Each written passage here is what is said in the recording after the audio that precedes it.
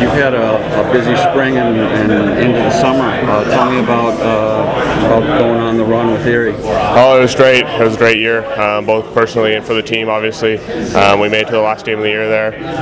Obviously, it wasn't the finish we wanted, but winning the OHL was definitely a huge accomplishment for us in the city of Erie.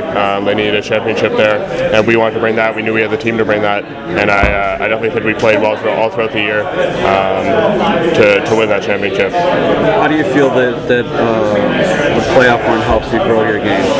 Pardon me, sorry? How do you feel the playoff run helped you grow your game? I just think it's obviously a different game in the playoffs.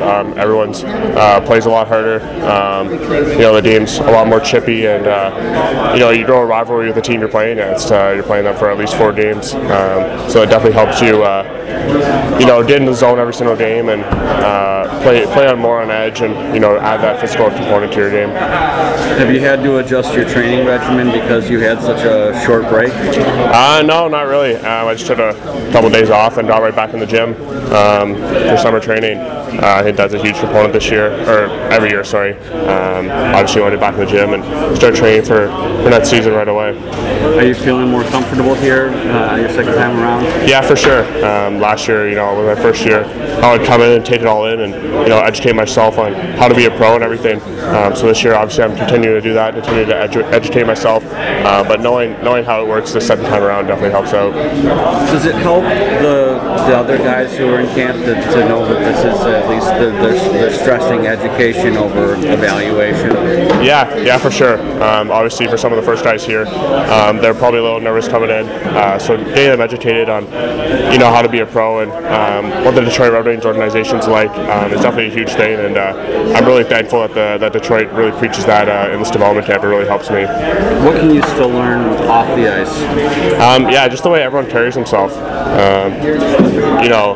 Like Chen was saying, a lot of the guys play a lot of minutes on their junior teams or wherever they may be. But it's really hard to make it to the pros. You don't work hard every day, and I definitely think that's the biggest thing to take away. And on the ice, what are you learning from Todd Nelson and the coaches? You guys have a lot of coaches on the ice. Yeah, we do. I think the main thing they do is work hard, or they preach is work hard every drill you're doing. Obviously, make crisp passes. Everything's hard, everything's quick. Always keep your feet moving. I think those are some of the biggest things. What are you looking to improve upon this summer and then going into the prospect tournament? I'd say my main thing is my skating.